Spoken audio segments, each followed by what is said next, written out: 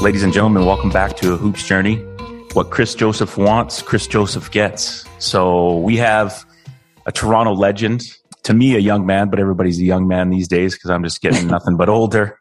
Representing Jane and Finch, played for our nation many times, suited up across overseas, played in our pro leagues here, a competitor and a warrior, played high-level Division I basketball. And not only that, a gentleman who has an amazing story. And that's kind of the reason we want to get him on, other than him being a fantastic hooper. And, you know, from what we've heard in the interviews we've seen, a very outgoing, fine young man. We are blessed and honored to have no other than Mr. Junior Cadougan with us today. How are you, sir? I'm good. And you? I'm good, man. Life is busy, but no complaints. You know, we just laughed before we started here about our lives, and you're currently in dad mode while we do this, and I'm just finishing work. But you know what? After the last couple of years we've had, there's nothing you can do but look back and reflect and be thankful for all that we have at this point, I think. I don't know how you feel about that. Exactly, man. Just be blessed to be alive, man. Thank God every day for you know, keeping you alive and, you know, hopefully healthy, and just thank God, man. 100%. And just coming off, you know, Easter weekend, what's your life like these days? Where are you at? What are you doing? How's the family? And how's everyone sort of slowly as we transition from 2 years of, you know, a crazy COVID time and getting yourself and your life somewhat back to normal, although you've been hooping in between and, you know, you've had a unique experience with that as well, which we'll probably touch on too. But how are you and your family doing? You know, everyone's, you know, mentally good for the most part.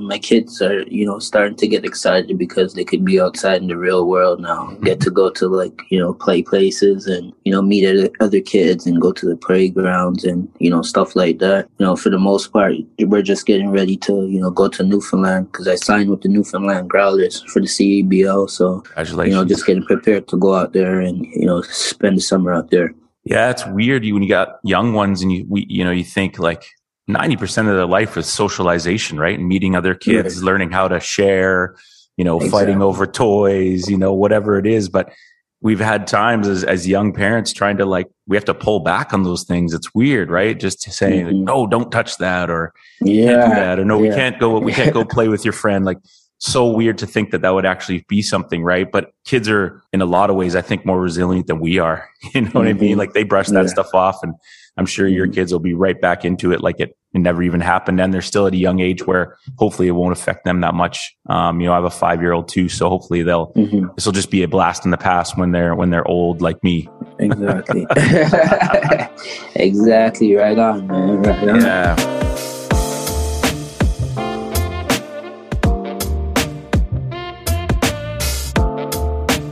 Well, let's get right into it, man.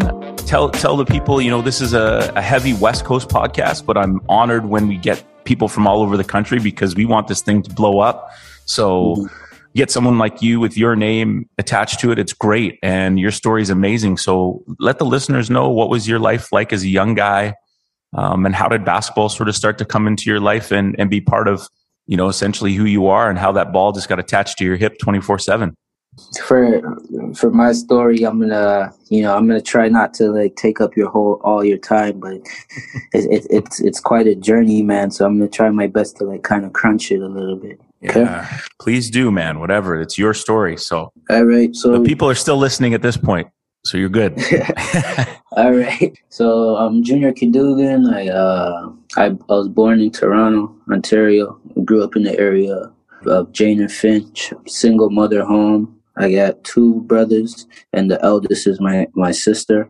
I pretty much picked up basketball from, you know, following my brother. He used to compete. He played high school basketball at George Harvey, and at the time, Runnymede High School was a powerhouse in the 90s. Yes, so, sir. Like, there's times where he would, because in kindergarten it was half day, so there's times where he would pick me up, you know, after my half-day school and, you know, bring me to the games and, you know, have one of his friends, you know, watching me while I'm watching him play, right? So, you know, me watching him play high school basketball really put the battery in my back and really, like, had me, like, you know, wanting to play basketball and pick up the basketball. And, you know, it all started off of, you know, playing in the hallways in my apartment building, you know, playing with the kids outside. And, we moved from our first neighborhood, our first neighborhood was Jane and Walner. We moved from there and went to Jane and Finch.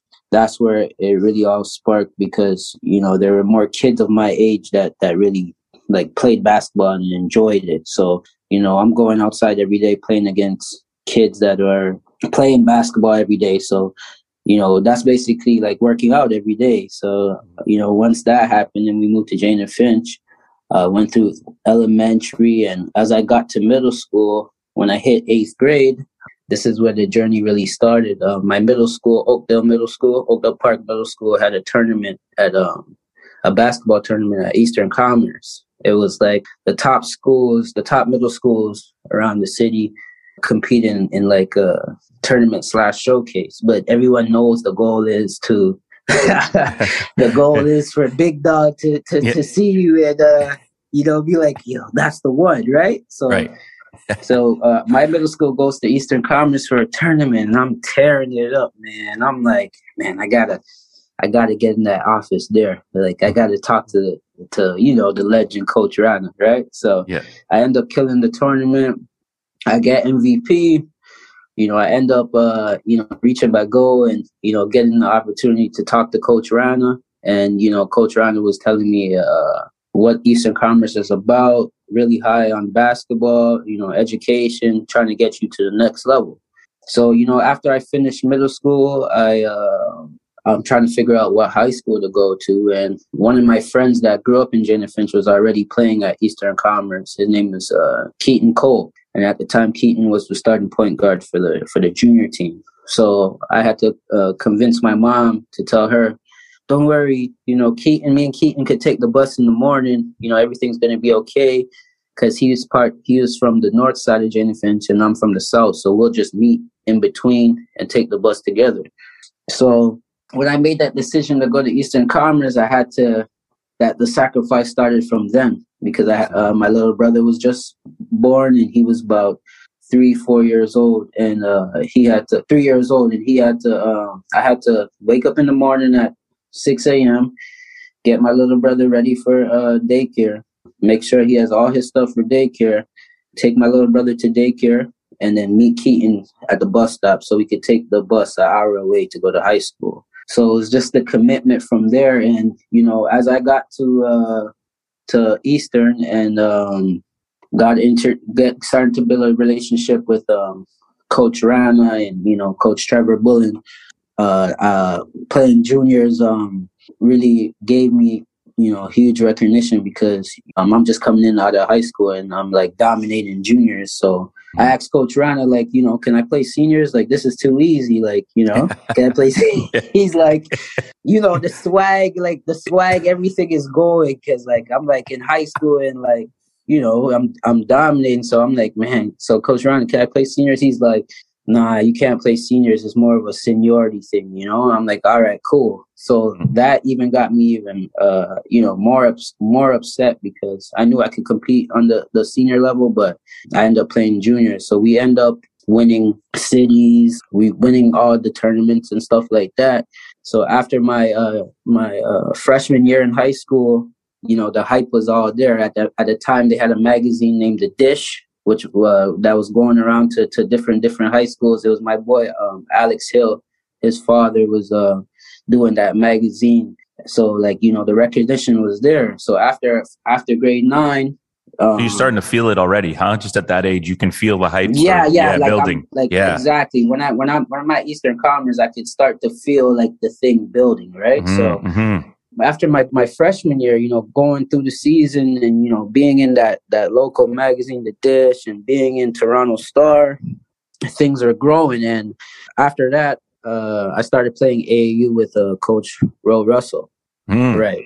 So once I started playing AAU with Coach Ro Russell, I started to get on a bigger stage, because like every weekend I would go, I'd be playing against like top tier kids my age, because like the AAU team had the recognition. So Coach Rana was putting me on a stage to be successful in Canada, and Coach Rowe was putting me on the stage to be successful in the US.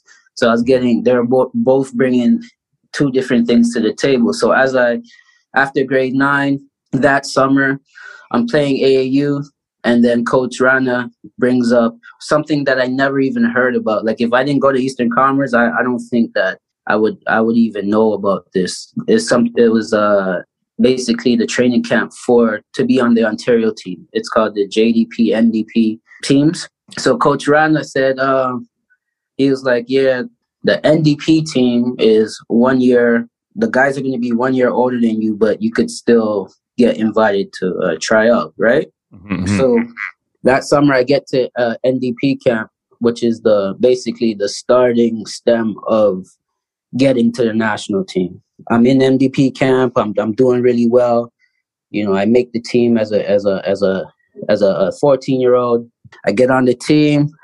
From NDP camp, I make it to the Ontario team. We end up winning the gold medal in Nova Scotia at nationals. I end up being on the first team, all Canadian team, and then from there, I end up getting a call to the junior national team. So from it's happening middle fast, school, man. Things are happening middle fast. School, yeah, it's happening so fast. From middle school to dominating middle school to getting to Eastern, winning everything in juniors. Oh yeah. Sorry, I forgot. After winning everything in juniors, Coach Rana put me on the stage again. He brought me to OFSA. He brought me to 4A OFSA, right? Mm-hmm. And we won a gold medal for 4A OFSA. And I had a little part in that. He let me play, garbage minutes and stuff. But that still meant a lot to me because, at the beginning I wanted to play seniors, right? So all that is going on. All those accomplishments are going on. And then after I come home from winning the gold medal for Team Ontario from Nova Scotia that summer, August, a tragedy happened. And there's actually like a full-on drive-by shooting at my house. 4-year-old brother got shot 5 times. And that was like, man, it's crazy how things could be going so good. And then at the snap, it's like, that happened. So like once that happened, I didn't know where to go, what to do mentally. I had a lot of thoughts in my head. Growing up in the neighborhood, it's always about you have those bad thoughts in your head. So I was like, man, should I continue playing this basketball stuff or should I go back to the streets and do bad stuff? So I had a conversation with Coach Rowe. I had a conversation with basically all my coaches, but at the end of the day, I had to take my talents across the border because it was just safer over there. And I also built up the recognition to be a top 10 player for my age group in my for my age group in America itself. So the plan was to go anyways. And once that tragedy happened, I just had to get up and go. So that was my little journey, my little high school journey in Canada. If I had it different, I would love to, for sure go to Eastern for 4 years and, win OFSAs and stuff. But unfortunately, I had to make the move to go to prep school, Yeah. And I mean, you never know in life. I think you make such a great point about just you get caught up in all the excitement and the good things happening. And then all of a sudden something really drastic like you and your family like that. And that's hard. That's that reality. And how do you at a young age make those choices? Are you leaning on your mom and your family and the coaches around you? Or do you know in your heart that it's the right thing to do? I mean, you touched on that a little bit about just sort of, and for those that don't know the Jane and Finch area, right, just being kind of a rougher area and that people can get caught up pretty quick. So how do you decide that, or are you using other people around to help you, make that decision and know that that's what's best for you? For my decision to go to school in the States, it made it a little bit easier because my one partner in crime that I was going to war with, on weekends was, Olu Ashlu, Love and it. What is crazy is I was sitting down watching NBA one time, I think, and I'm watching the score. No, I'm watching highlights. I'm watching the score. I see this 6'8" muscle guy looking dude on TV saying that he's in high school, got a full documentary. And I'm like, Mom, look at this guy. This guy's in high school and he has a full story. Where, who is this guy? I want to be like that too. Yeah. So I end up, connecting with Olu through Coach Rowe because his brother had played AAU together. So when Olu was at Community Christian in Atlanta, he already had the experience. So I'm like, all right, I'm going to that school because we're connected through AAU coaches. And, I trust that, we could have a bond together. So now I get to Atlanta in grade 9. As soon as I get to Atlanta, as soon as the word's out that I'm attending school, boom, USA Today, first team off preseason freshman team. What? Boom, the Slam magazine tells me that they're going to have a LeBron issue that they want to do a 5-page article on me in the Slam. I see you in those baggy shorts. I see you in those baggy shorts, the throwbacks. I'm going through the tragedy. Yeah. Leaving home. No really phone plan. Yeah. No IG at the time. None of that. Just me and my boy Olu. He's helping me trying to figure it out. So when I'm in Atlanta and I'm doing these magazine shoots and I'm getting all this recognition, I'm still calling home, calling Coach Round, calling my mom. Like, I can't do this. I want to come back home. Like, I can't be away. Like, while going through this. Like, I need to see my little brother.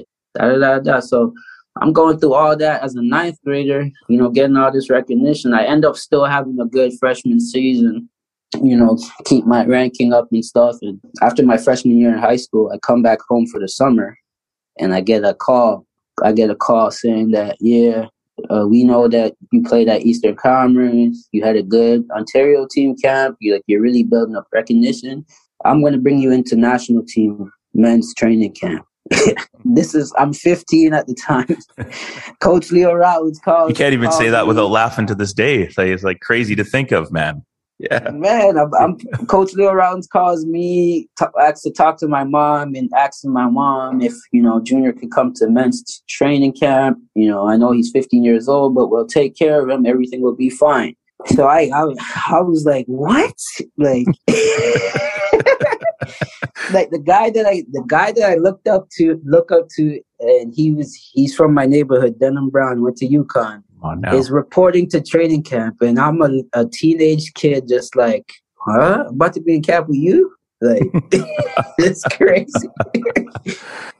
So, 15 years old after my freshman year, I attend national team training camp. I have a good camp.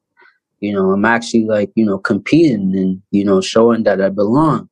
So Leo's really trying to push the issue, trying to get me on this team or whatever. I think I end up getting plantar fasciitis or something, and I think it was too much for me at the time. So I actually got treatment, and then, left camp and, actually got ready to, hit the circuit again. But, that was a wonderful experience. That really, sparked my confidence and, sparked everything about me, because I'm the best players in Canada and I'm 15 and I'm with these guys. So after that, I just took off really and just, started to play my game and, started to build up more recognition. And as I got to my sophomore year in high school, something had gone rocky at school. So, towards the end of towards the end of June, my AAU coach is telling me that my school, there's an issue between my AD and my head coach, so we're going to have to move schools. So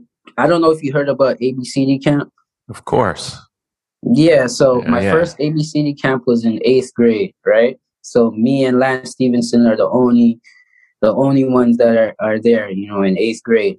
Mm-hmm. And by the time I get to my third ABCD camp, me and Oash is free agents basically, and trying to figure out what guys we could team up. The goal was to come out of camp with a guy that we could team up with to go to school with, right? So we're at camp and me and him is plotting and recruiting and then having conversations to see all right, no, not that guy. We need a bigger guy. So boom, we get through camp and man, we're in camp and this guy is catching lobs, blocking shots, running the floor. And we're like, yo, who the heck is that guy? So we're like, Coach Rowe, who is that guy? He's like, that's DeAndre Jordan. He's coming up, man. He's raw. He's a raw talent. I'm like, we're like, that's the guy we got to go to school with. you know? So boom, we have a conversation with DeAndre. He's trying to figure out what prep school he wants to go to. So we're like, yo, let's find a prep school. So we connect with their AAU coaches. There was a prep school in Humboldt, Texas. It was a Christian Life Center Academy. And he was from Houston. So he's like, yo, that's the school. We're like, all right, we're coming, da, da, da, da. We get together, boom. I'm enrolling into high school in sophomore year. DeAndre Jordan's on my team. DeAndre Jordan's going to school with me, you know what I'm saying? And we have a blast. Like, he's a down-to-earth guy, but, like, that's even more recognition, right, that we're bringing to our school. Of course. So, boom, get through sophomore year. And then I come back home, and obviously I got to do junior national team. So I'm with the junior national team now, sophomore season, and we're competing. But like at the time, you know, we were frail. You know, we're just getting on the map. So, you know, we're going against OJ Mayo, Mike Conley, Greg Golden, Kevin Love. You know, the whole bang. You know what I'm saying? Yeah. We're going through. We're playing against those guys in the summertime, and you know, we're obviously, you know, we're getting beat down. Like, they're way bigger, way physical. And, you know, I'm telling my guys, like, yo, like, one day, like, you know, we're gonna be up there right with them. Like, you know, like, every time I go to an All-American camp or something, I tell them, like, yeah, there's a lot of guys across the border, but they just don't have the opportunities we have. Like, y'all gonna see one day, right? So, boom, we're playing against those guys, getting smacked up, you know, competing though at a high level.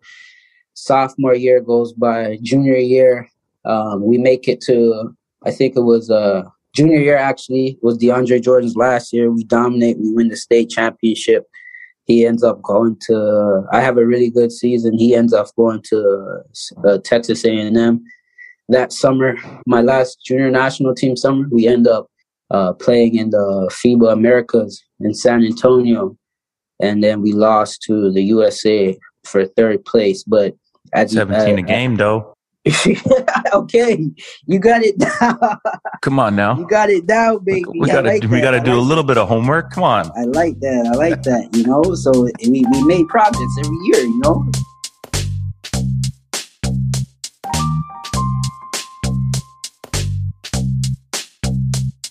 So I get to my senior year of high school, and you know, I have a really good year. End up winning a national championship, MVP. Getting selected to Reebok All-American camp, McDonald's All-American nominee, and I'm trying to figure out. At this point, I'm trying to figure out what school should I go to. So I narrowed it down to Louisville, Coach Pitino, and Marquette, Buzz Williams. So I didn't really know where I was going to go. We end up having my last AAU tournament in Las Vegas, Super 64. Got Tristan Thompson, Mike Kabongo, Brady Heslip, a whole bunch of us. And we go to Super 64, and we were the underdog. And then we end up, you know, winning Super 64. I end up being the top 5 player in Vegas. And the last game in the finals was crazy because Peyton Siva and had Louisville in his top. I had Louisville in my top. We're going against each other. Buzz Williams and Coach Pitino is standing right beside each other. Standing right beside each other, like drooling, like, yo, these are our point guards for the future. So boom, I'm playing against Peyton Siva. We end up beating Siva's team in the finals. And man, this guy with so much joy he's like, I don't care. I don't care if it's a violation. I'm coming up to you, telling you you're a dog. You're a dog. That's all I have to say. So I'm like, yo, damn, his energy is like, that's my energy right there, you know? Mm-hmm. So I end up taking an official visit to Louisville. It was okay. But then I find out that another connection, my boy, Jamie McNeely, he coaches at TCU right now. He has coaching experience with the junior national team. He ended up being a grad assistant at Marquette. And that was a connection through grassroots, just a Toronto connection as a whole. So I ended up going, and then also the point guard position was up for grabs because the 2 point guards that were there, they were backups at first, you know? So I'm like, all right, why not have go to a school where, you know, I could play as a freshman? Yeah, no doubt. So I chose Marquette, man. Isn't that funny? All the options you had, all the people that came up to you tried to sell their programs, and it still comes down to like a T-dot connection that makes you comfortable. You know, I mean, obviously, you know, the PG spot being open is a big thing too, but really, yeah, like I think that's wild that it still comes back to a comfortable connection for you to go, you know what? All right, I'm going to make this decision, which is amazing. Like it's amazing. Yeah. So it's like all to high school was a connection, to college now it's a connection. So boom, I get to Marquette University now, man. I kid you not. I land in Chicago because Chicago is about, you know, hour 30 from Milwaukee. Okay, so hang on a sec here. Over the 3 years in the States, how many days did you make it back to Toronto for? Was it just when you were with the Nat, like 10 a summer? That's it. Like you're on the road. National team gave me those days. Like right. Without the national team, I would be probably in the States most of the time. Full time, yeah.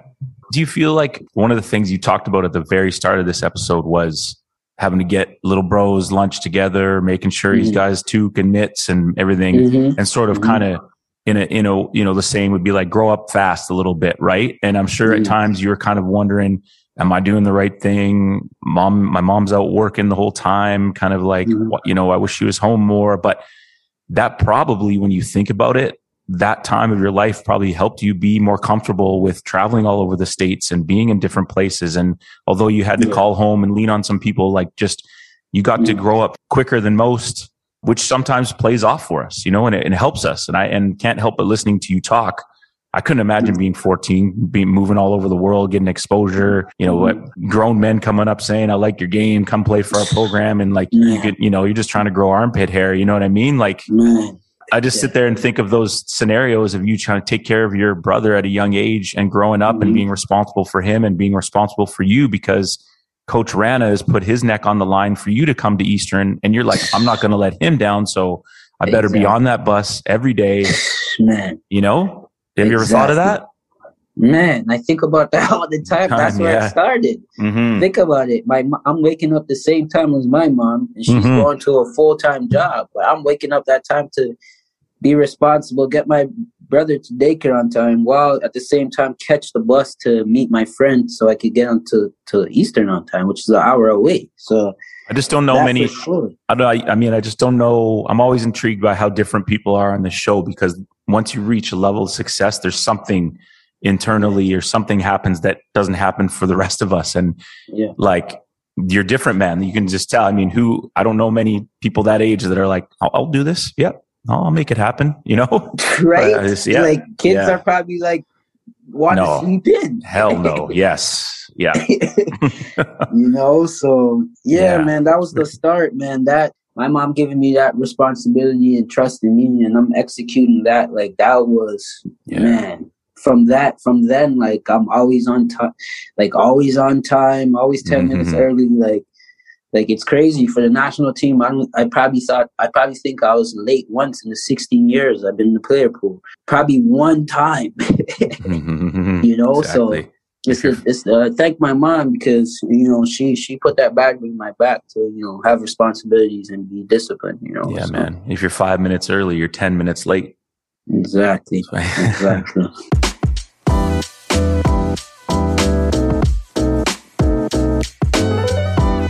Okay, so you sign that paperwork and you're on your way to Marquette. Up in these years, have you ever had like a pinch me moment, or are you so damn busy just trying to accomplish your goals that you don't want to stop and pause? Or are there some moments where you're like, wow, like DeAndre Jordan and there's OJ Mayo, or are you like, no, I'm going to go out there and prove that I belong too? It's crazy because from the day from my first AU game, I was put on the stage. Like my first AU game was at Chapel Hill, playing against the DC Assault on the main court against Nolan Smith and Michael Beasley And then you have Sonny Vaccaro there. You have Rivers there. Oof. Watching me, my first game, like the Canadian kid, like everyone's talking about the Canadian kid. My first game against DCSL on Chapel Hill main court, and I had 20 points. And I wasn't even in high school. So like from day one, I've been on that stage where like I was actually fortunate and blessed to be put on stages where people could see my talent. Yeah. Yeah. So crazy, man. And so how's that? And Marquette plus Williams, man. I mean, as a coach, like we'll get into what you thought of him, but I don't know. He seems like someone I'd like to play for, and I would run through a wall for that guy. He just seems to care about his athletes. I don't know. Maybe I'm off on that, but I'm looking forward to hearing your experience, in high level Division I basketball. Yeah, man. So I after my senior year, everything goes good. I get to Marquette now. Oh, sorry. I land in Chicago. Probably like 5-6. My assistant coaches are there to pick me up. So it's like an hour and a half to get to Milwaukee. So we get to Milwaukee. I don't even go to I'm lying. I get to Milwaukee. They drop me to my dorm. I get to put my stuff down. I get a call 30 minutes later. You need to come to the gym because, Buzz wants to meet you and stuff, right? So I get to the practice gym now. I just landed like probably 2-3 hours ago. I get to the gym now. I meet Buzz, whatever. He's talking his smack. I go downstairs. I meet the strength and conditioning coach, whatever. So I'm thinking that it's home time now. I got to get rest, from my day tomorrow, registration, whatever. Man, coach, the strength and conditioning coach is like, yeah, you're not going to get changed. I'm like, get changed? Like, what's going on? Well, your first workout is this evening. I'm like, huh? I just landed. She's like, get changed. Man, so I get changed now. So I'm doing all this assessment. We did a circuit to see how fast I could get through the circuit. We did box pulls. We did all kind of stuff, man. I'm like, what? Day one? This is crazy. This is what's going to be like for the next 4? I'm like, oh, man. So boom, I go through all the training process. I'm going through. I missed the summer because it took me longer to get qualified, right? So I missed the summer. So all the guys in my freshman class were there from the summer. So I get there like 2 weeks before school starts, right? So I go through that. My first day, I'm like, what? So the next day, boom, going through the workouts. I kid you not, 2 weeks later, I had a BBM back then. Yes. Man, I was in the washroom. I took my shirt off. I took a picture and I sent it to my friends. I had a 6-pack. 6-pack, circuits, box pulls, weights, like things that I never even like, like, wow, like, you know what I mean? So, boom, I'm like, yo, I'm throwing it up, catching it with one hand, throwing it down with two. I'm like, yo, bro, I've arrived. Like, this is me. Like, I'm in my body. Like, telling my friends that, like, Yeah. So I'm thinking it's so sweet. So boom, the body's changing, everything's good. I'm playing good in open gym. Oh yeah, Jimmy Butler is my roommate, by the way, at this time. Say what? So, Jimmy Butler is my roommate at the time. Yeah. And how's that? My freshman year. It was cool. It was cool. He's a different guy, but he was cool. Yeah. Yeah. So I'm going through the workouts thinking everything's good. So we get to the real thing now, individual workouts, right? So these are the workouts where you have 3-4 coaches and you have probably like 2 or 3 guys with you, and we're doing skill drills and all this stuff. But Buzz's individual workouts is completely different. He has his own way of doing his thing. So all right. We get to individual workout. My first individual workout, man, I didn't know what to expect. So the first thing we do is jump rope. So you got to do jump rope for 5 minutes, and you get 3 misses. You get 4 misses. If you do 4 misses, that's a 22, right? So some of the guys don't even make it out of jump rope because they get more than 5 misses each time, right? Yeah. So it's me, and like, this is who Buzz put me with. It's me, the 5-man, the backup 5-man, and a next guard. So you know damn well you're not making it through nothing. so boom, we're doing jump rope now, and my bigs are messing up. So like boom, 22. So we're 2, 3, 4 minutes into the workout. We done 4 22s without getting out of jump rope.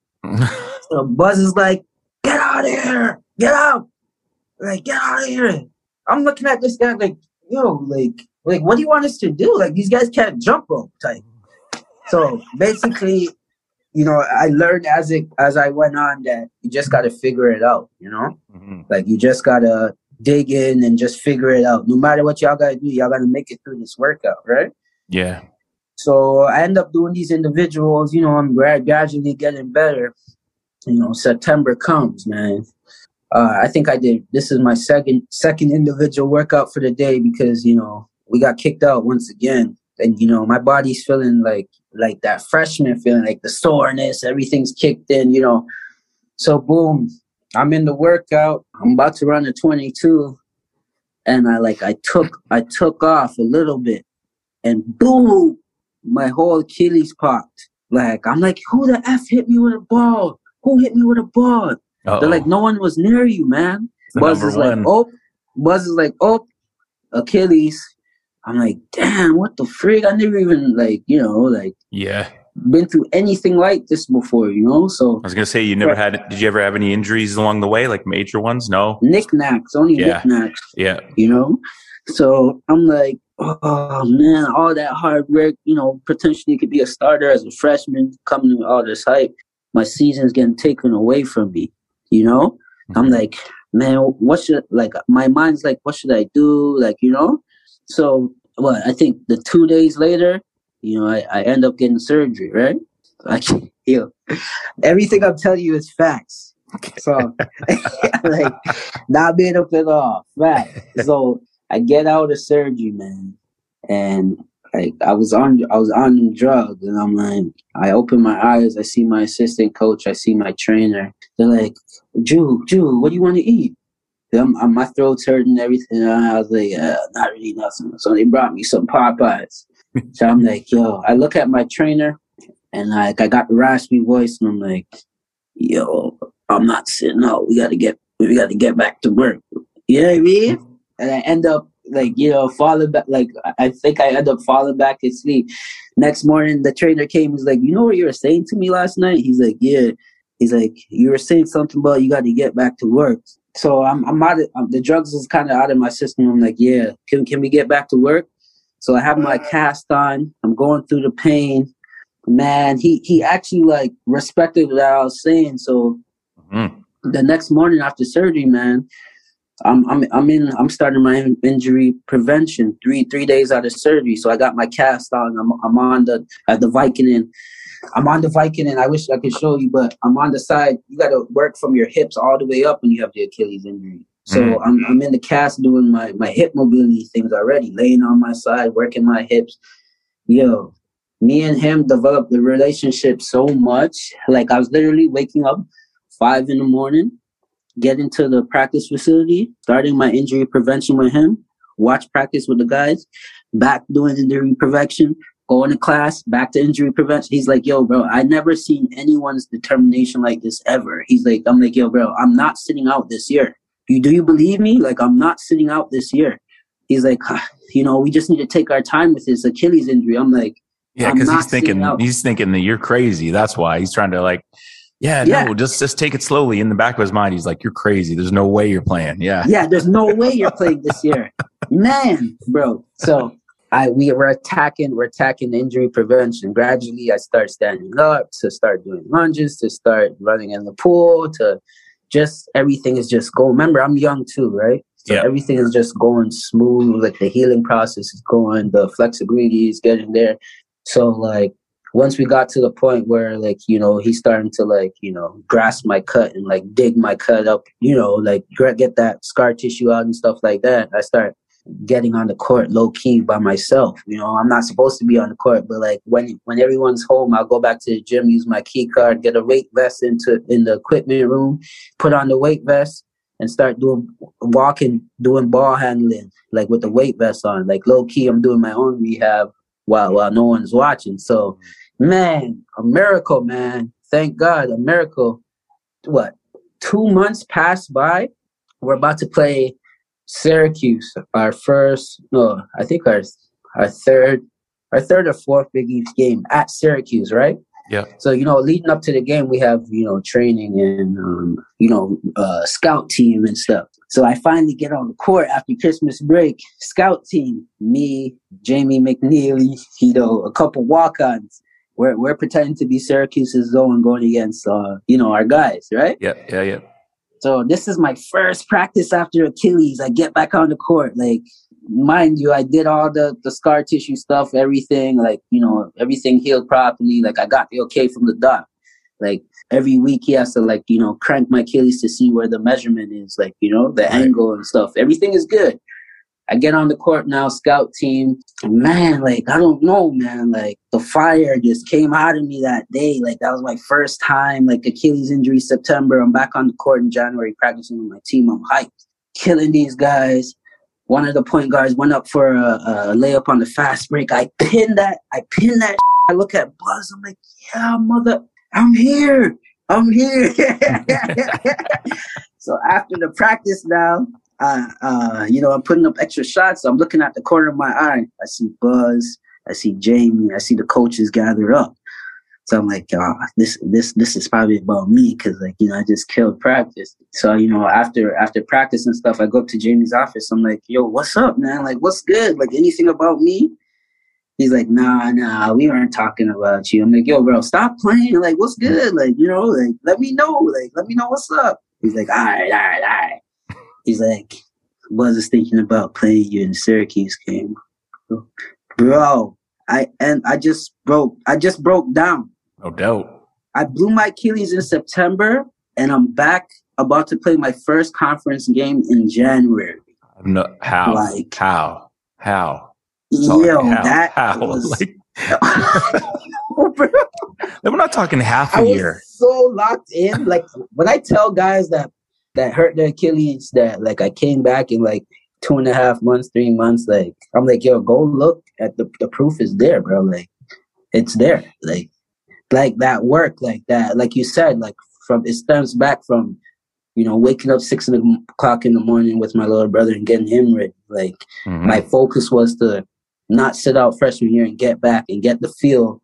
So next year, I will sacrifice this year, my freshman year to, start playing, like, actually in the flow in my sophomore year. I just wanted to feel. So my freshman year, that's what I went through. When I came back in 3.5 months, yes, the balance and stuff wasn't really there, but I actually, like, suited up and actually, like, played, like, So boom, freshman year goes by. We make it to the Sweet 16 for the first time in, like, 10 years. Jimmy Butler has a good season. He made his name. He had to guard Kemba. He had to guard Marshawn Brooks. He had to guard all those guys. He's versatile. Like, he made his name. Jimmy gets drafted.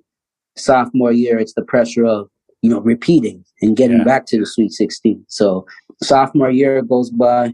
I didn't really play freshman year, so obviously I had to put in the work to earn my starting spot. So we got Dre Carter at the 4 this year. My sophomore year, he's a senior. We go through the season, started rocky at first, and then we end up being we end up winning and being a 2 or 3 seed at the end. But Jay Crowder ended up getting a Big East Player of the Year. Everything goes good. We get to the Garden. We in the Big East tournament, we end up losing. And now it's NCAA time. We win first round. We win second round against that undefeated Murray State team with Isaiah Cannon. We beat them, and then we end up meeting Florida in the Sweet 16. We end up losing, and then after, it's upperclassmen time. It's junior time. Through the middle of the year, I end up winning the starting spot over my boy Dwight Bikes, my best friend. I actually, like, worked my way. Exactly, it was another hurdle I had to climb, and I actually worked my way and got to it. Got to that starting position. We end up making the Sweet 16, go on to junior year now. we end up having a really good season. We get to the NCAA tournament again, make it to the Sweet 16 again. Good season. Now, the senior year, we get to my senior year. Before my senior year, Jimmy Butler brings me to dinner, and we're having a conversation. He's like, yeah, we made it to the Sweet 16 the past 2 years, but, it's your senior year. You did a lot. Like, no pressure. Just go out there, have fun, be a leader, be a senior, and everything will work out for itself. So I take Jimmy's advice. I'm doing slow grind. I know what to expect, coming into the season. Did you see yourself as a leader at that point? Like, at what point did you feel like, okay, like I arrived? It's not me just skip roping with the bigs and I'm like, okay, come on, bigs. But I can't say anything because I don't know you yet. As opposed to being like, let's go, fellas. When did you start to feel like, all right, I'm in the mix here? It was actually against Chris Joseph. Come on now. It was actually against Chris Joseph in Syracuse, my sophomore year. Okay.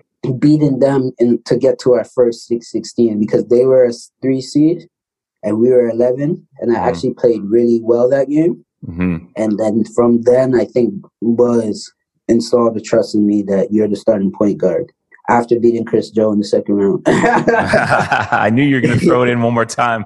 Yeah. So that's when I actually got the trust from him that I'm at the helm and we're working together. Mm-hmm, mm-hmm. Yeah. So I get into my senior year now, slow grind. Man, that was the hardest individual. Like, remember, I before I tell you this, remember I was just saying that slow grind, grooving. I know what to expect, right? Mm. I get to my senior year now. I'm feeling good, senior year, man, on campus. We get to individual workouts. I'm like, yeah, I'm already prepared for this. I'm good. We do the individual work. I'm doing my individual workout. Buzz, I think it was like 30 minutes left in the workout. The workouts are 45 minutes, right? But that first 15 minutes is always hell. So I get through that first 15 minutes. Buzz is like, stop the workout. Everyone's like, what? Damn, we're done already? Buzz is being nice today. He's like, Junior. No, he's like, throw me 2 tennis balls. He's like, Junior, get in the dead corner. So the dead corner is where the sideline and the baseline meets, in the dead corner right there. So when he says get to the dead corner, that means a zigzag, right? Because we do zigzags every day. So he handed me the 2 tennis balls. And he's like, zigzag. He's like, go. So I'm like, all right, this is light. So we usually do 2 rounds, so 8 altogether. So I'm like, all right, let me bang out these 8. I'm good. I bang out the 8. He's like, keep going. Keep going. Keep going. Keep just going. You. It's just you. The whole team is watching me. Yeah. Keep going. So it's getting to a point where I'm getting so exhausted, right? I can't even hold my arms up, and I'm in the defensive stance, and I'm going super slow because I've been doing zigzag slides for about 25 minutes at this point, right? So it's getting to a point where he's just trying to prove a point to the team that I'm tough and I've been through a lot of shit and I'm going to get through it. Mm-hmm. Sorry, I swore. That's okay. But yeah, so I'm doing the zigzag and I'm getting to a point where I'm about to pass out and the team is there cheering me on and I'm getting that extra juice. I'm like, you cannot break me. You can't break me. And I'm holding the tennis balls and I throw the tennis balls and I start getting into another level. You know what I mean? Everyone starts going crazy. So there's the zigzag where you basically slide twice and you banana cut to the half court line and take a charge, right? So imaginary charge, Yeah. So he didn't tell me to do that. I'm doing regular zigzags. I explode and I get into another another level and I'm like, yeah, you can't break me. So I as soon as I got to the next dead corner, I did turn and run. Mm-hmm. And then I sprint to the half court line and I'm standing there and I'll tell my teammates to get a ball and push the ball in my chest so I could take a charge. That's how I finished it. I'm like, yeah, you can't break me. I'm here. So he just starts with his chew in his mouth, starts clapping. That was basically all right, we're ready to ride. Like, yeah, we're ready to ride. Everyone's like, yeah, like, this is how the season's going to be. Like, you know, that was to set it off. He's dipping at practice? He dips at practice. Oh, he dips everywhere. Oh, my God. He's spitting true in your face. While he yells at you? Yeah. He's pulling the pieces off your forehead and cheek. Like. Yo, he is sick, man. We want to take a moment and thank our sponsor, Parkside Brewery. Located in the heart of Port Moody on Brewers Row, Parkside offers an amazing atmosphere with one of the best summer patios around. If you can't make it to the brewery, located at 2731 Murray Street, then hit any government retail store and try the Dawn Pilsner, the Dusk Pale Ale, or my favorite, the Dreamboat Hazy IPA. A Hoops Journey promises that the beer at Parkside is much, much, much better than the owner, Sam Payne's streaky jump shot. We hope to see you Parkside. After a brief hiatus, Good Lad Clothing has returned, but under a new location. 3283 Main Street is where they can be found. Name drop a Hoops Journey to get 10% off any clothing items in store. The store no longer offers barber, but you can find the best retail around. Thanks to our sponsor, Good Lad Clothing, and we hope to see you there. So yeah, that was set it off, man. We end up, you know, we end up winning the Big East regular season title. We end up being a 3 seed, and we end up going to the Sweet 16 again.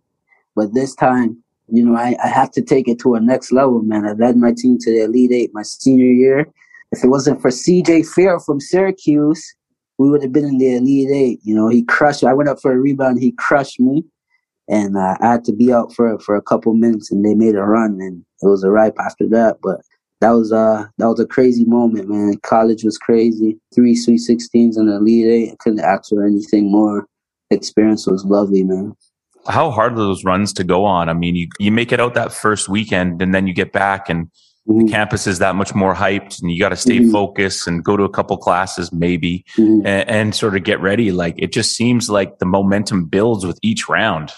And must get more and more stressful. Well, for us, like, it was like we worked so hard on at our home, at our facilities, that like nothing really rattled us, because like there's nothing harder than how we practice, how we go about each day. So like that's what Buzz really prepared us for, like going through boot camp, like earning your jersey, like waking up preseason 5:30 a.m. every morning. Like, you know, like there's points where, like, you know, my friends will come visit me, and they're like kind of feel sorry for me because I have to wake up 5:30 a.m. every day. But that really prepared us for the moments like that. So that's why I feel like we had that major run the 4 years I was there, man. Those were probably Buzz's 4 hardest years in terms of like going on his players. Because, you know, he was just young coming up, just got the Marquette job. So he was trying to prove a point. Yeah, absolutely. And that's crazy, man. I didn't realize that he was like that young in his coaching career with you guys. So it's such a good point that he probably was really putting it to the test. But I mean, to do that a few times in a row and make it to that Elite Eight, that must have felt really good to just take that final next step, like you say. Just to sort of crack through that one, you know, as a senior. And did the dudes look at you different after that drill? I'm sure they did. Yeah. They just knew that was the standard for this year, right? Badass leader, just straight, like under my tail, like homies, like big bro, like that. Yeah. He made that confirmation that day, man. Me zigzagging for like 30 to 40 minutes with 2 tennis balls in my hands, and then had the next level to like even like turn up even more while I was going through that adversity. That all stems back to day one, man. And it's crazy. And then that so the final buzzer goes, and the career at Marquette comes to an end. What's the mental state next for the next step? I mean, was the NBA in the back of your mind? Was it something that you aimed for? Did you go to some workouts or? Yeah. What was that? So after the season, I actually had a conversation with Coach Jay Triano, you know, trying to figure out what I was going to do. And Shout out Jay. Come back. Right, my boy. Was I gonna come back for the summer and like, you know, do training camp and, you know, do university games, or was I gonna go through the process? I told him, like, I'm so close right here, like, you know what I mean, I just wanna, like, you know, go through the process, you know, just to say, like, you know, I actually did it. Like, you know, like I worked so hard to get here undrafted. So after the season, you know, I stay at school. I don't go home. I start training for, you know, possible workouts and stuff. So I get a workout with the Wizards. I get a workout with the Bucks. And then after that, the draft passes by, and, you know, I get a call to go to Summer League. Summer League, I was also with a guard that got drafted named Nate Walters. So from day one, before Summer League, we got workouts and practice and stuff. From day one, you know, I was on Nate Walters' ass, you know, just that chip on my shoulder, like I didn't get drafted and this and that. So just on him. Summer League goes by, you know, I'm staying even kill, like not too high, not too low, you know, just working hard. I don't play in the Summer League. I'm obviously feeling down, like, man, like when another opportunity is going to come my way. So I end up actually making it back in time, I think, actually I played Summer League, I didn't play, and I come home. I think I made it back in time to go on a tour with the national team, I think. No, that was my second year. No, so I come back home, I'm chilling, trying to figure out, like, what am I going to do? Mm-hmm. Like, am I going to get a call to training camp, or should I just go overseas? You know, my mind, my gut feeling was telling me just to, like, stick it out, because, like, you know, I actually, like, did, you know, good stuff in college, and I actually played for the national team for a long time. So I know, like, there's a possibility I could get a call. So right. I'm at home chilling. The Bucks actually called me and told me that they're going to bring me in for training camp. I'm like, wow, like, this is it right here. Like, you know, like, it's time right here to show, like, you know, it's time to be a dog. So me, Greek Freak, and Chris Middleton and Nate Walters were the rookies at the time for the Bucks. So I'm seeing this long, lanky guy just, like, raw, just, like, flying from, like, the free throw line and stuff. I'm like, yo, dog, this guy is gonna be, like, something, you know, because he's so athletic and long. Chris Middleton was quiet, chilled, very chilled, get his work in, whatever. So we're in training camp now, you know, just going through individual workouts, whatever. We get through media day. You know, I'm a hometown kid. I played at Marquette for 4 years. You know, the Bucks been seeing me all 4 years. So I go upstairs. I go to the GM office. I'm there with the GM. I think the owner was there, and he's like, so, yo, how does it feel to sign for this much money, like, for your first time? And I'm like, I'm blessed. Like, you know, I've been through a lot. Like, you know, this is a blessing. I'm just going to, you know, work hard and, you know, be a great teammate. And, you know, this is amazing for me to see. So I get downstairs now. You know, I put on my jersey. I do the media. Boom. I get back to my locker room. I'm taking off my jersey. We call it, the HR lady comes, and she's like, you got to go upstairs. The GM wants to talk to you. I'm like, huh? Like, what? The GM wants to talk to me. I'm a rook. What? So I go upstairs now. I go upstairs in the GM office. You got the GM, the owner, the coach, the assistant coach, like all the coaches, like everyone's in there. I'm like, yo, what is going on here? Like, did I do something wrong? Mm. So I'm in there now. They're like, yeah, you know, you got a lot of experience with the national team. You're a great winner, great leader in college, you know, but I'm sorry to tell you that, you know, we got to let you go because of visa issues. And the only reason why we got to let you go because, you know, we can't get you a visa right away. It's going to take 15 to 30 days because the government's shutting down. My heart went to my stomach, like, right away. And I started, like, sobbing in tears. Yeah. Like, what? How? Like, what? They're like, who's your agent? So and so and so. I'm not going to air them out in here, but that was like, yo, man, that one probably hit as much as the tragedy. Yeah.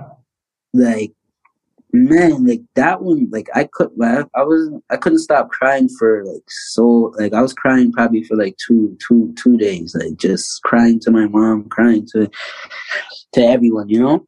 So I get cut by the Bucks because of my visa issues. I didn't even get to participate in training camp.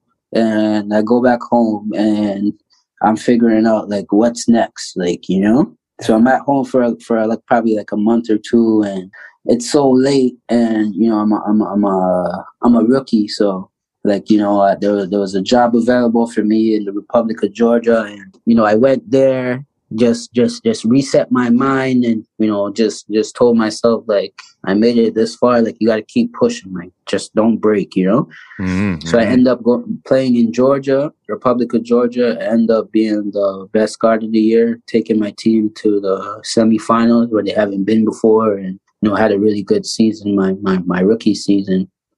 And after my rookie season, I came back home, and I spent the whole summer with the national team. Went on a European tour.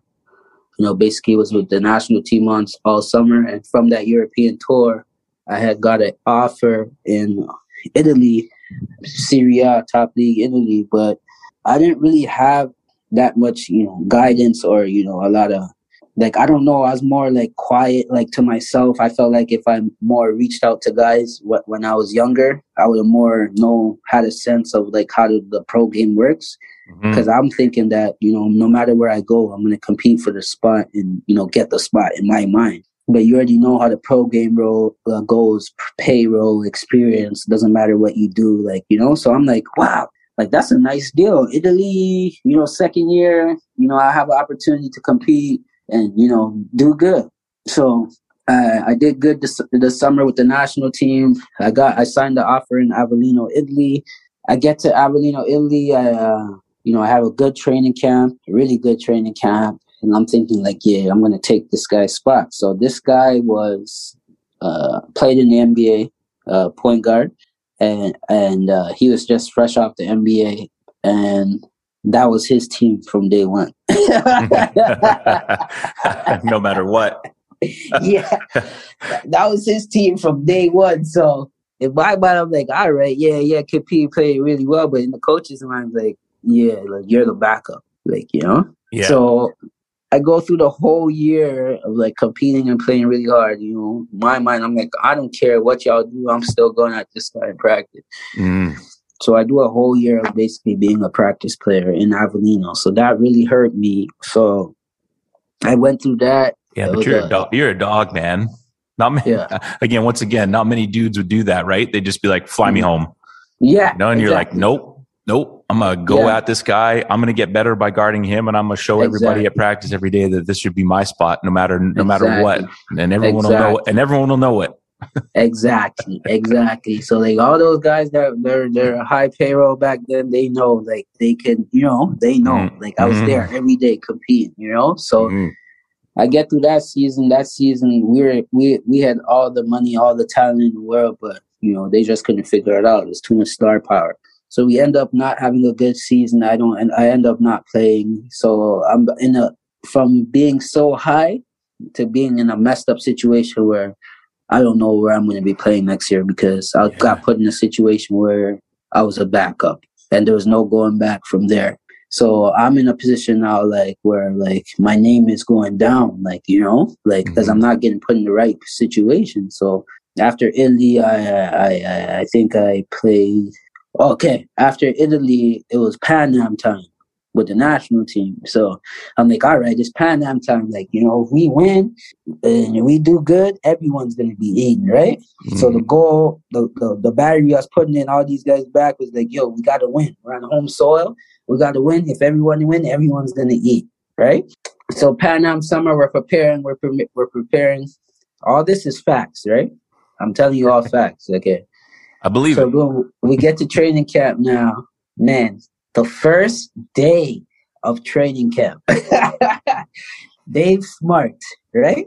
Dave Smart, the Carlton legend coach. Yes, Dave Smart lines all of us up on the baseline, and he gives us our little talk before practice, right? He lines all of us on the baseline. He's like, Junior Cadougan and Daniel Mullins, come out to the top of the three-point line right now. We're like, yo, what is going on here? Like, what's going on? He's like, 1-on-1 to 2 in front of the whole camp. Jamal Murray, Anthony Benson, Bullard, Dwight Pop, like all of us in front of the whole camp. Junior Cadougan and Daniel Mullins 1-on-1 right now. So we go 1-on-1. We're battling, whatever.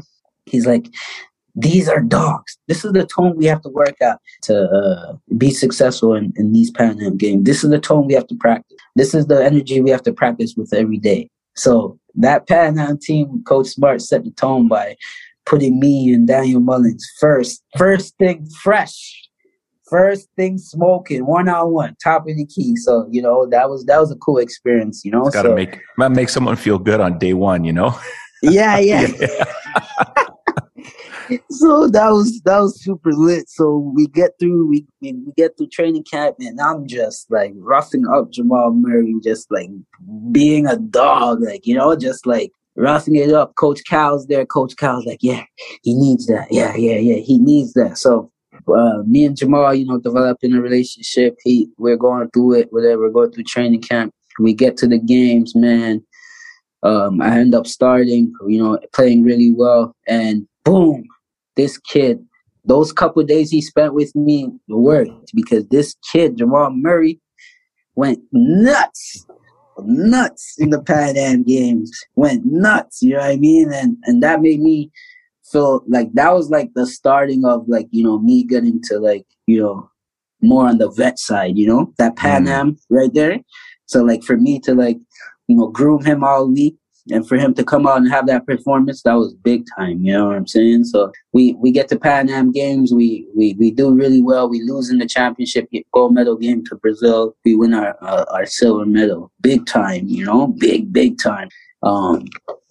Win our silver medal. And, you know, after that summer, I'm like, all right, you know, just won a silver medal. Like, I'm back, like, you know, but like time just kept going by. I'm not really getting the offer. I'm like, dang, man, that Italy job really messed me up. Like, you know, like nothing's going on. So I had got a connection through Jermaine Rock Anderson, my OG. You know, he played long time for the national team. Yes, sir. One of his coaches was a coach in Greece that had coached him, I don't know, one of these places he played. And, you know, we got connected through there. Even that Greece experience was a lot to deal with, because like the economy was messed up. We had to make sure we took our money out the ATM every week so it doesn't build up. So, like, you know, we could take our money home. We don't have to ask them to transfer it. Getting paid late, like 30 days late. Hopefully you get paid, yeah. Disaster over there, right? So like my mind is just like going through a lot of stuff right now. You know what I'm saying? The last 4 or 5 years been nuts for me. You know what I'm saying? Been through a lot. So I'm like, man, like this is a lot to like take in, like, you know? So I end up getting through the season there, playing up and down minutes. The coach don't know what he want to do, what rotations he wants to have. So I have a rocky season there, kind of. I end up averaging like, you know, 7 points, 3 assists, and like probably like under 15 minutes. So I have an okay season there, and I'm like, yo, man, like this is not going good right now. Like, you know, like I need to pause, take a minute right now, and like, you know, regather. Like, you know, like this is really not. So I'm trying to figure stuff out, and there was that crossroads, man. Yeah, the crossroads, and there's a league that was running at home, but it was okay, right? So I'm a guy that just, you know, I'm a leader, so like I'm gonna like go do like make decisions like and not care what people think, you know. So I was like, yo, man, I need to be in a league where like I feel like not comfortable, like where I feel wanted and I can play my game, you know. Makes a big difference. Yeah, it makes a huge difference, you know, when you're actually like enjoying work, you know, like, and you're feeling wanted. So like, I'm like, all right, there's an NBL there. Let me see what's going on with this London Lightning team that I always see on NBA TV, like commercials and stuff. Like, you know, like, let me see what's going on. So Julius was the coach there. And I had a conversation with him, and I'm like, yo, straight up, like, it hasn't been going good overseas. Like, it's just been too up and down, too rocky. Like, I haven't been put in the right positions. Like, people like don't think I could like really hoop no more. Like, I need to get back on like my stuff. He's like, yeah, this is the situation in London. This is who, like, you know, my standard, how I work. So I just got attracted to like how he works. Like, it's kind of similar to like that dog mentality, like that hard work. So I'm like, all right, like this is the guy, like this, I could work with this guy. So I end up basically setting another trend, you know, like guys were scared to come back home and play because they'll think of who thinks what and this and that. But yeah, I basically came home and set the trend, like to basically like come home as like, you know, a well-known name and just play ball, like, you know. it's actually true, man. I never thought of it like that, but I remember because I know Doug Plumb, and then we had Kyle on the podcast as well, and then sort of started to follow it, and I was like, wow, Junior's playing in that league, you know, and then, you know, Ransford made his way out there, and then Carl, Carl, and then they weren't afraid to like take the risk on a few American guys, and you got what's his name, Royce, right? And kind of just Royce was on my team. Yeah, he set the record and stuff. I'm like, something's happening here, and the crowds were nuts, and man, once I joined that league, like it turned around dramatically. Like if it wasn't for the COVID, like it was really doing well. Like for sure, that could have been a situation where it's NBL and then you transition to the summer league, like in the CEBL, right? So, yeah, I decided to come back home and I played London. I won my first pro championship. We set the record. I think we lost 4 games all season. I think we were like 52-4. You know, everything was going good. You know, I felt happy again, you know. And, you know, I got to visit my family. Mind you, I left when I was 15 and there was like no summers, like mad traveling from hotel to hotel. So like me playing at home and being close to home was like really great for me. Like that was a mental flush for me, you know. Like, so I played home, won the championship. The next year, unfortunately, I got, you know, hurt. I had a knee scope, and you know things didn't really go. It's a business, right? So like, you know, they had to like, you know, we had to like part ways.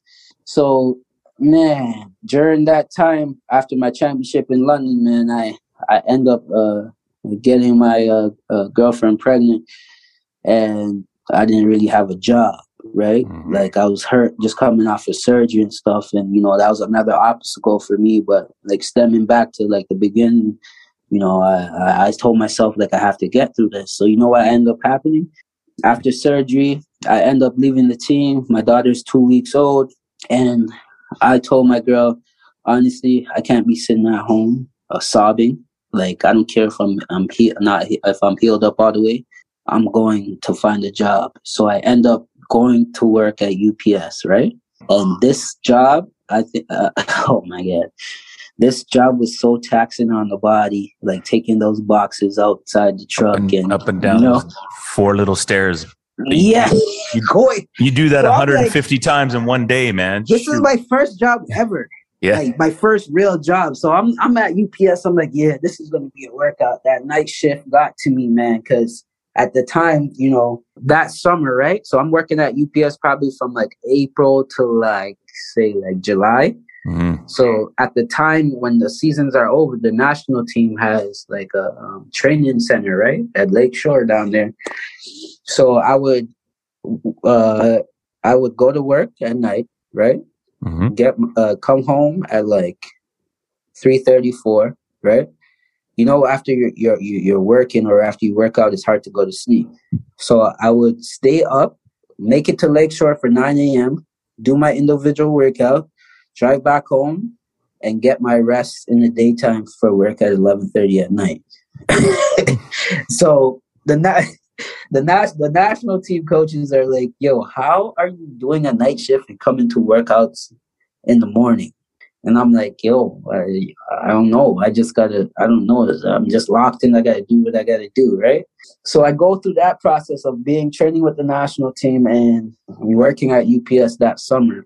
And while I'm working at UPS, my 15-minute breaks, maybe more 10 minutes, but I'm reminiscing and you know, looking back and like thinking like, yo, like I'm really in here, like how fast things could like just change, just leave, like, you know, like I was just a phenom not too long ago, just in the Elite 8 not too long ago, right? So I don't know, man, like time's going by and working at UPS and I get a message from Doug Plumb. Yo, do you want to come to St. John and play? I got you. Man, how fast I hopped on that and started getting training mode and started to get like back that fire. Like I'm like, my boy Doug Plumb is going to be the head coach. You know I'm going to get to play my game. So I quit UPS truck doing 150 down the freeway in Toronto. Just right. So,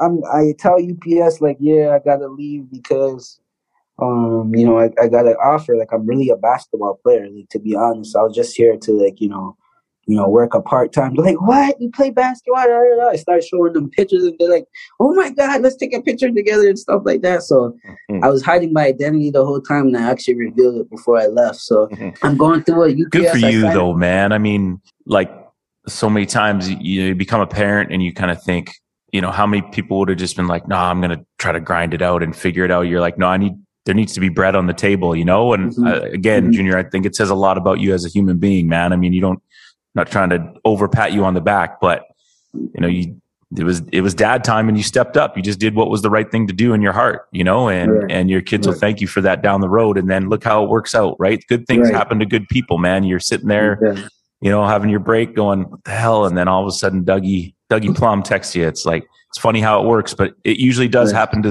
the people that deserve it. You know what I mean?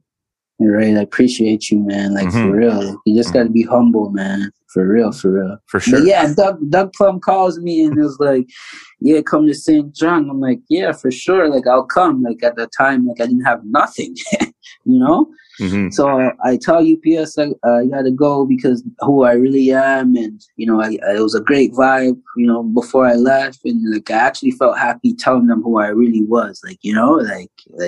So I get to St. John now. I'm with Dougie. And Dougie's like, yeah, I don't even have to tell you nothing. Like, I rock with you. Like, just do your thing. You're probably going to have to, like, work your way up because the guy's already been on the team. Mind you, we've been talking. You already know how the story goes. Like, I always had to, like, work for it. So that was nothing to me. I'm like, okay, like, I'll work for that. So been there, done that.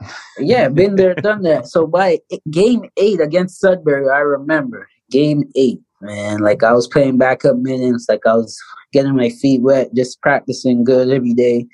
Game 8, I guess our starting point guard gets into foul trouble, man. I take over the game. We win the game. From that, like, Dougie's like, all right, it's time. So we go through the whole season. We go through half of the season. We end up picking up Big Glenn Baby Davis. That made a difference. We picked him up. We won 12 in a row.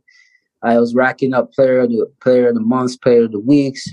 After having surgery the year before and, parting ways with my old team, I come back this season, get most improved player, first team All Canadian, second team All NBL. The fire is back lit.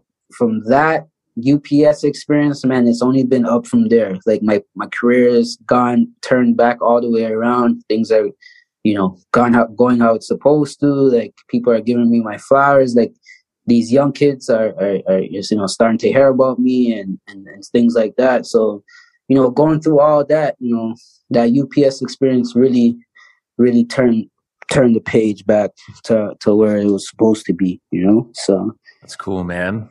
Yeah. And I love the story about just coming back to Canada. And I think it's great that not that it was a risk, but it kind of was a risk because there's a lot of unknowns, right? You obviously trusted Kyle's word and respected the fact that he wouldn't put you in a bad spot. But sometimes things don't go the way we want. But just to be able to do that and start to create some momentum, I think is big. And now, make your way out to the Bandits. We've got the Bandits going out here. And hopefully nothing but good things continue with these leagues, right? Because they're good opportunities for younger and older guys to still be hooping and doing their thing. So I think it's really, really cool, man. Yeah. Right. Legit. This is like a legit hoops journey. This is like literally the name of, you are the name of the show, man. Man, like, it's crazy because, like, a lot of the people involved, like, with basketball now, like, they really seen my journey back in the day without social media, without all that. Like, I couldn't even imagine if I had social media back then. So sure. It was a grind for real to, like, build my name up from Eastern, just having that determination to, get my name out there. For sure, man. It's amazing. You ready to do some fun questions before we plug out and we can go back being dads? All right, cool. Okay, man. Kids are banging the door. Yeah. I've been waiting, man. I've been waiting. You said I was like, they're good kids. They're doing what they're supposed to. Either that or you got the TV on. But either way, I'm not judging. Trust me, Yeah. Okay, man. Dead or alive? Concert, favorite artist, whoever. You got the best seat in the house. Who are you going to see? You can do more than one. You can do more than one. Oh, I would like to see Jay-Z. Yes, sir. You haven't seen Jay-Z yet? No, I haven't seen Jay-Z. I only seen Rick Ross. Ricky Ross. You need to see Jay-Z. That is a show. Yeah? Oh, you just forget how many hits he has too, right? Like,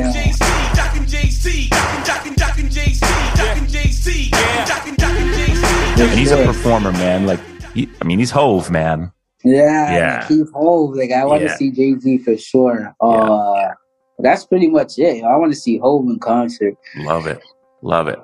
My first ever concert was the Hard Knock Life tour. It was in Vancouver. Yeah. It was Method Man, Redman, DMX, and Jay-Z. Wow. That's lit. You have a top five? Top five? Yeah. What, if we open the Spotify or the Apple Music, what do we got? Right now, top five, we got, not in no order, but Baby, Moneybagg Yo, Shy Glizzy, Jada Youngin, and then I can throw in my pop in there, man. I just like pop sometimes, you know what I mean? Yeah, fair enough. Mm-hmm. Wow. Okay, you just named like 3 artists I've never even heard of, so. I try, man. They label me as an old head, right? They label me as an old head. Crazy. But I just went and saw YBN Corday a couple weeks ago. Do you know who that is? He's dope. Ooh, YBN? YBN Corday, yeah. He's nice. I hear a song I'll probably know for sure. Yeah, he's got a couple albums out. I felt really old at that concert, but I'm willing to listen to it all, man. I'll check it all out. I'm not afraid. If you could go back in time to any game for a good or bad reason, doesn't matter, what would it be? Would it be relive a moment, to change a moment? Is there a game that sticks out? You kind of mentioned the one, but I don't know if that's the one that you want to go back to. I say put me back in ABCD camp. Oh, say more. Yeah, put me back in ABCD camp. Like, I felt like I was kind of like shy, like, you know what I mean? Like, I felt like the kids, man, back then, the States kids were already doing those pro workouts and stuff. In Canada, we're just getting it out the mud and playing like 5-on-5, so we didn't really have those, extra skills in our bag, Right. Okay. Oh, good reflection. I like that, man. I like that. Mm-hmm. You've touched on it a little bit, but who have been some of the most important people in your life to this point? Oh, for sure. Coach Rowe, Roy Rana, Jay Triano, Buzz Williams, Leo Routens, for sure Steve Nash, Rowan Barrett, obviously my mom. Oh yeah, I can't forget Trevor Bullen. He was my junior coach at Eastern. Yeah. Coach Carlos Wilson, my coach at Christian Life. Coach Lindsey Davis, my coach in Atlanta. It's quite a list, man. Yeah, listen, man. Those are all the people that like put me on the stage to do what I got to do, man. Like, I respect them so much. Like, if it wasn't for Rana taking me from Jane and Finch and bringing me to Eastern, I wouldn't know nothing about the structure of like kind of like being a pro. It was like more of a pro setting over there. You got your shots up, you got your lift in, you did Eastern was a well-oiled machine. So yeah, man, like a shout out Rana, and for sure Leo for bringing me in camp at 15 years old. That boosted my hype like tremendously, so that's great, man. Awesome. You got some young kids, so I don't know what it's like in the household, but it's a controversial subject here on this show. How do you feel about ketchup on macaroni? Only macaroni and cheese, but not macaroni pie. Not macaroni, just Kraft. Yeah, only Kraft dinner. So not like from some real nice macaroni. No, you're like, no. Okay, yeah. Just KD. Okay. Yeah. All right. Fair enough. Do you have a favorite movie or a couple favorite movies all time? I think it was called Blindside. Blindside, the football movie? Yeah, I can relate to that because you gotta remember, I went to prep school. I had a host family. My host family was white. Like, I can relate to that, like, to the T. Yeah, good movie. Yeah. Good pick, man. Nice. Yeah. Like that. Was that Julia Roberts? Yep, and the big football dude, yeah. Actually, it's Sandra Bullock, but anyways. Yeah, all right. That was a nice movie. Me and my host mom actually watched it together, and she cried. Oh, that's cool. Yeah, because she could relate for sure. And they were a good family? Oh, yeah, till this day. Like, she actually, like, man, it's funny because she used to be like, boy, you can sleep in. You ain't got to go to AU practice today. I'll tell them that you don't feel well. I'd be like, all right, Mama, good looks.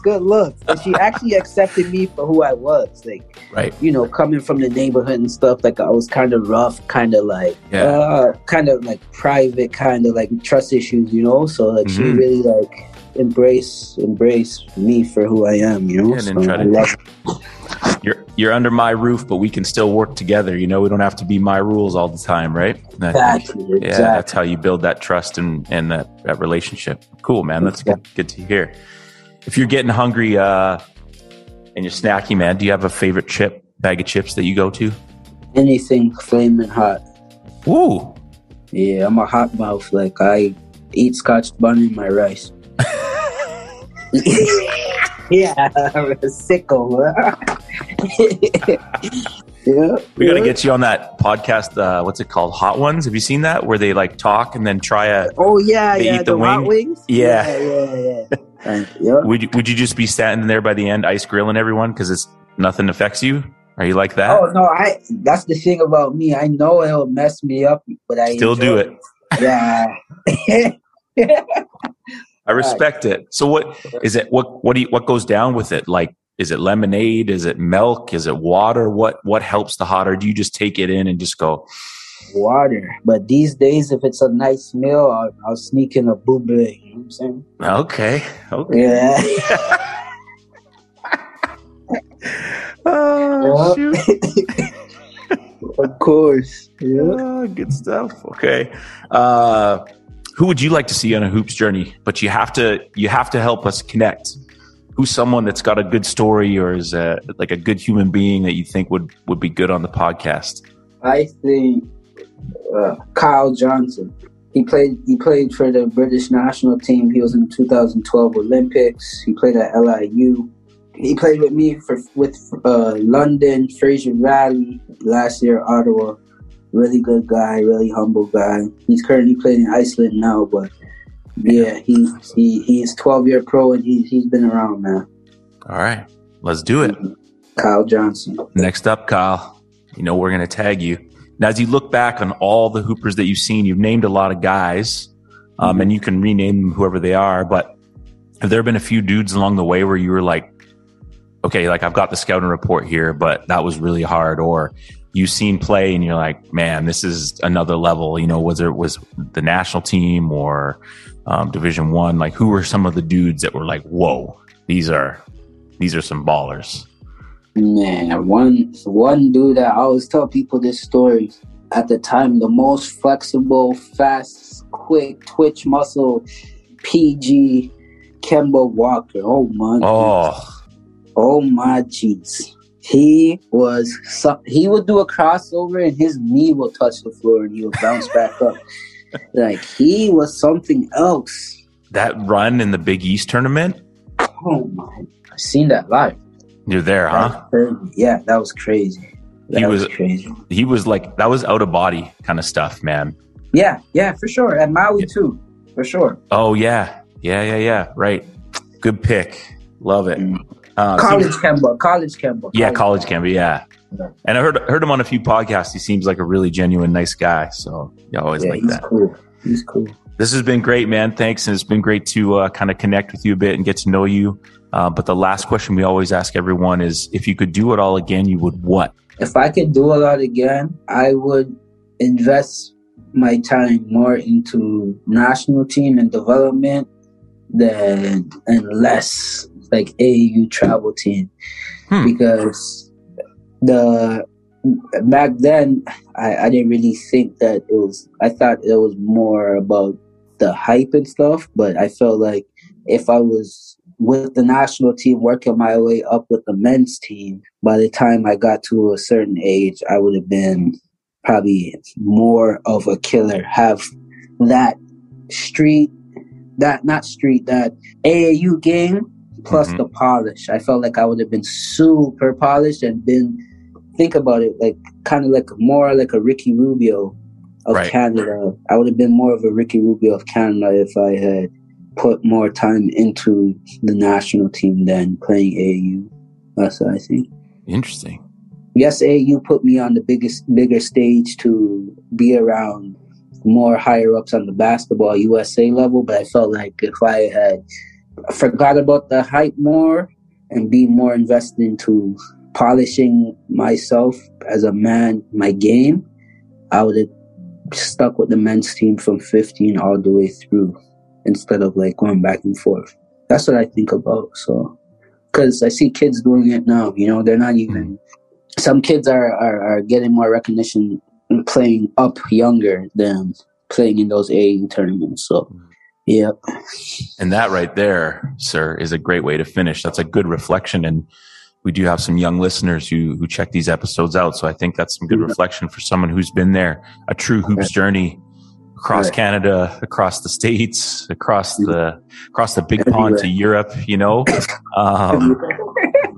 Love the energy. Really, really, really appreciate the time. Any last sort of reflections or thoughts before we get you on your way? It's almost bedtime for the little ones, so I know you got some work to do, but anything that you've left out or a last reflection before we get you going? And thank you again, my friend. We really appreciate this. No, it's an honor, you know, to be on your podcast and to share my story, because, you know, this generation needs to, you know, hear about me and hear about the things, you know, for their own experience. So, you know, for you to, you know, have me on your show is an honor, and, you know, hopefully I could share my story more so these kids could, you know, really know, you know, how it goes down. The biggest thing I think, Junior, is and you touched on this, and I'm much older than you are. Well, not that much, but I look like it. Is the power of social media, like you talked about it, right? You mentioned having the BlackBerry and BBM, right?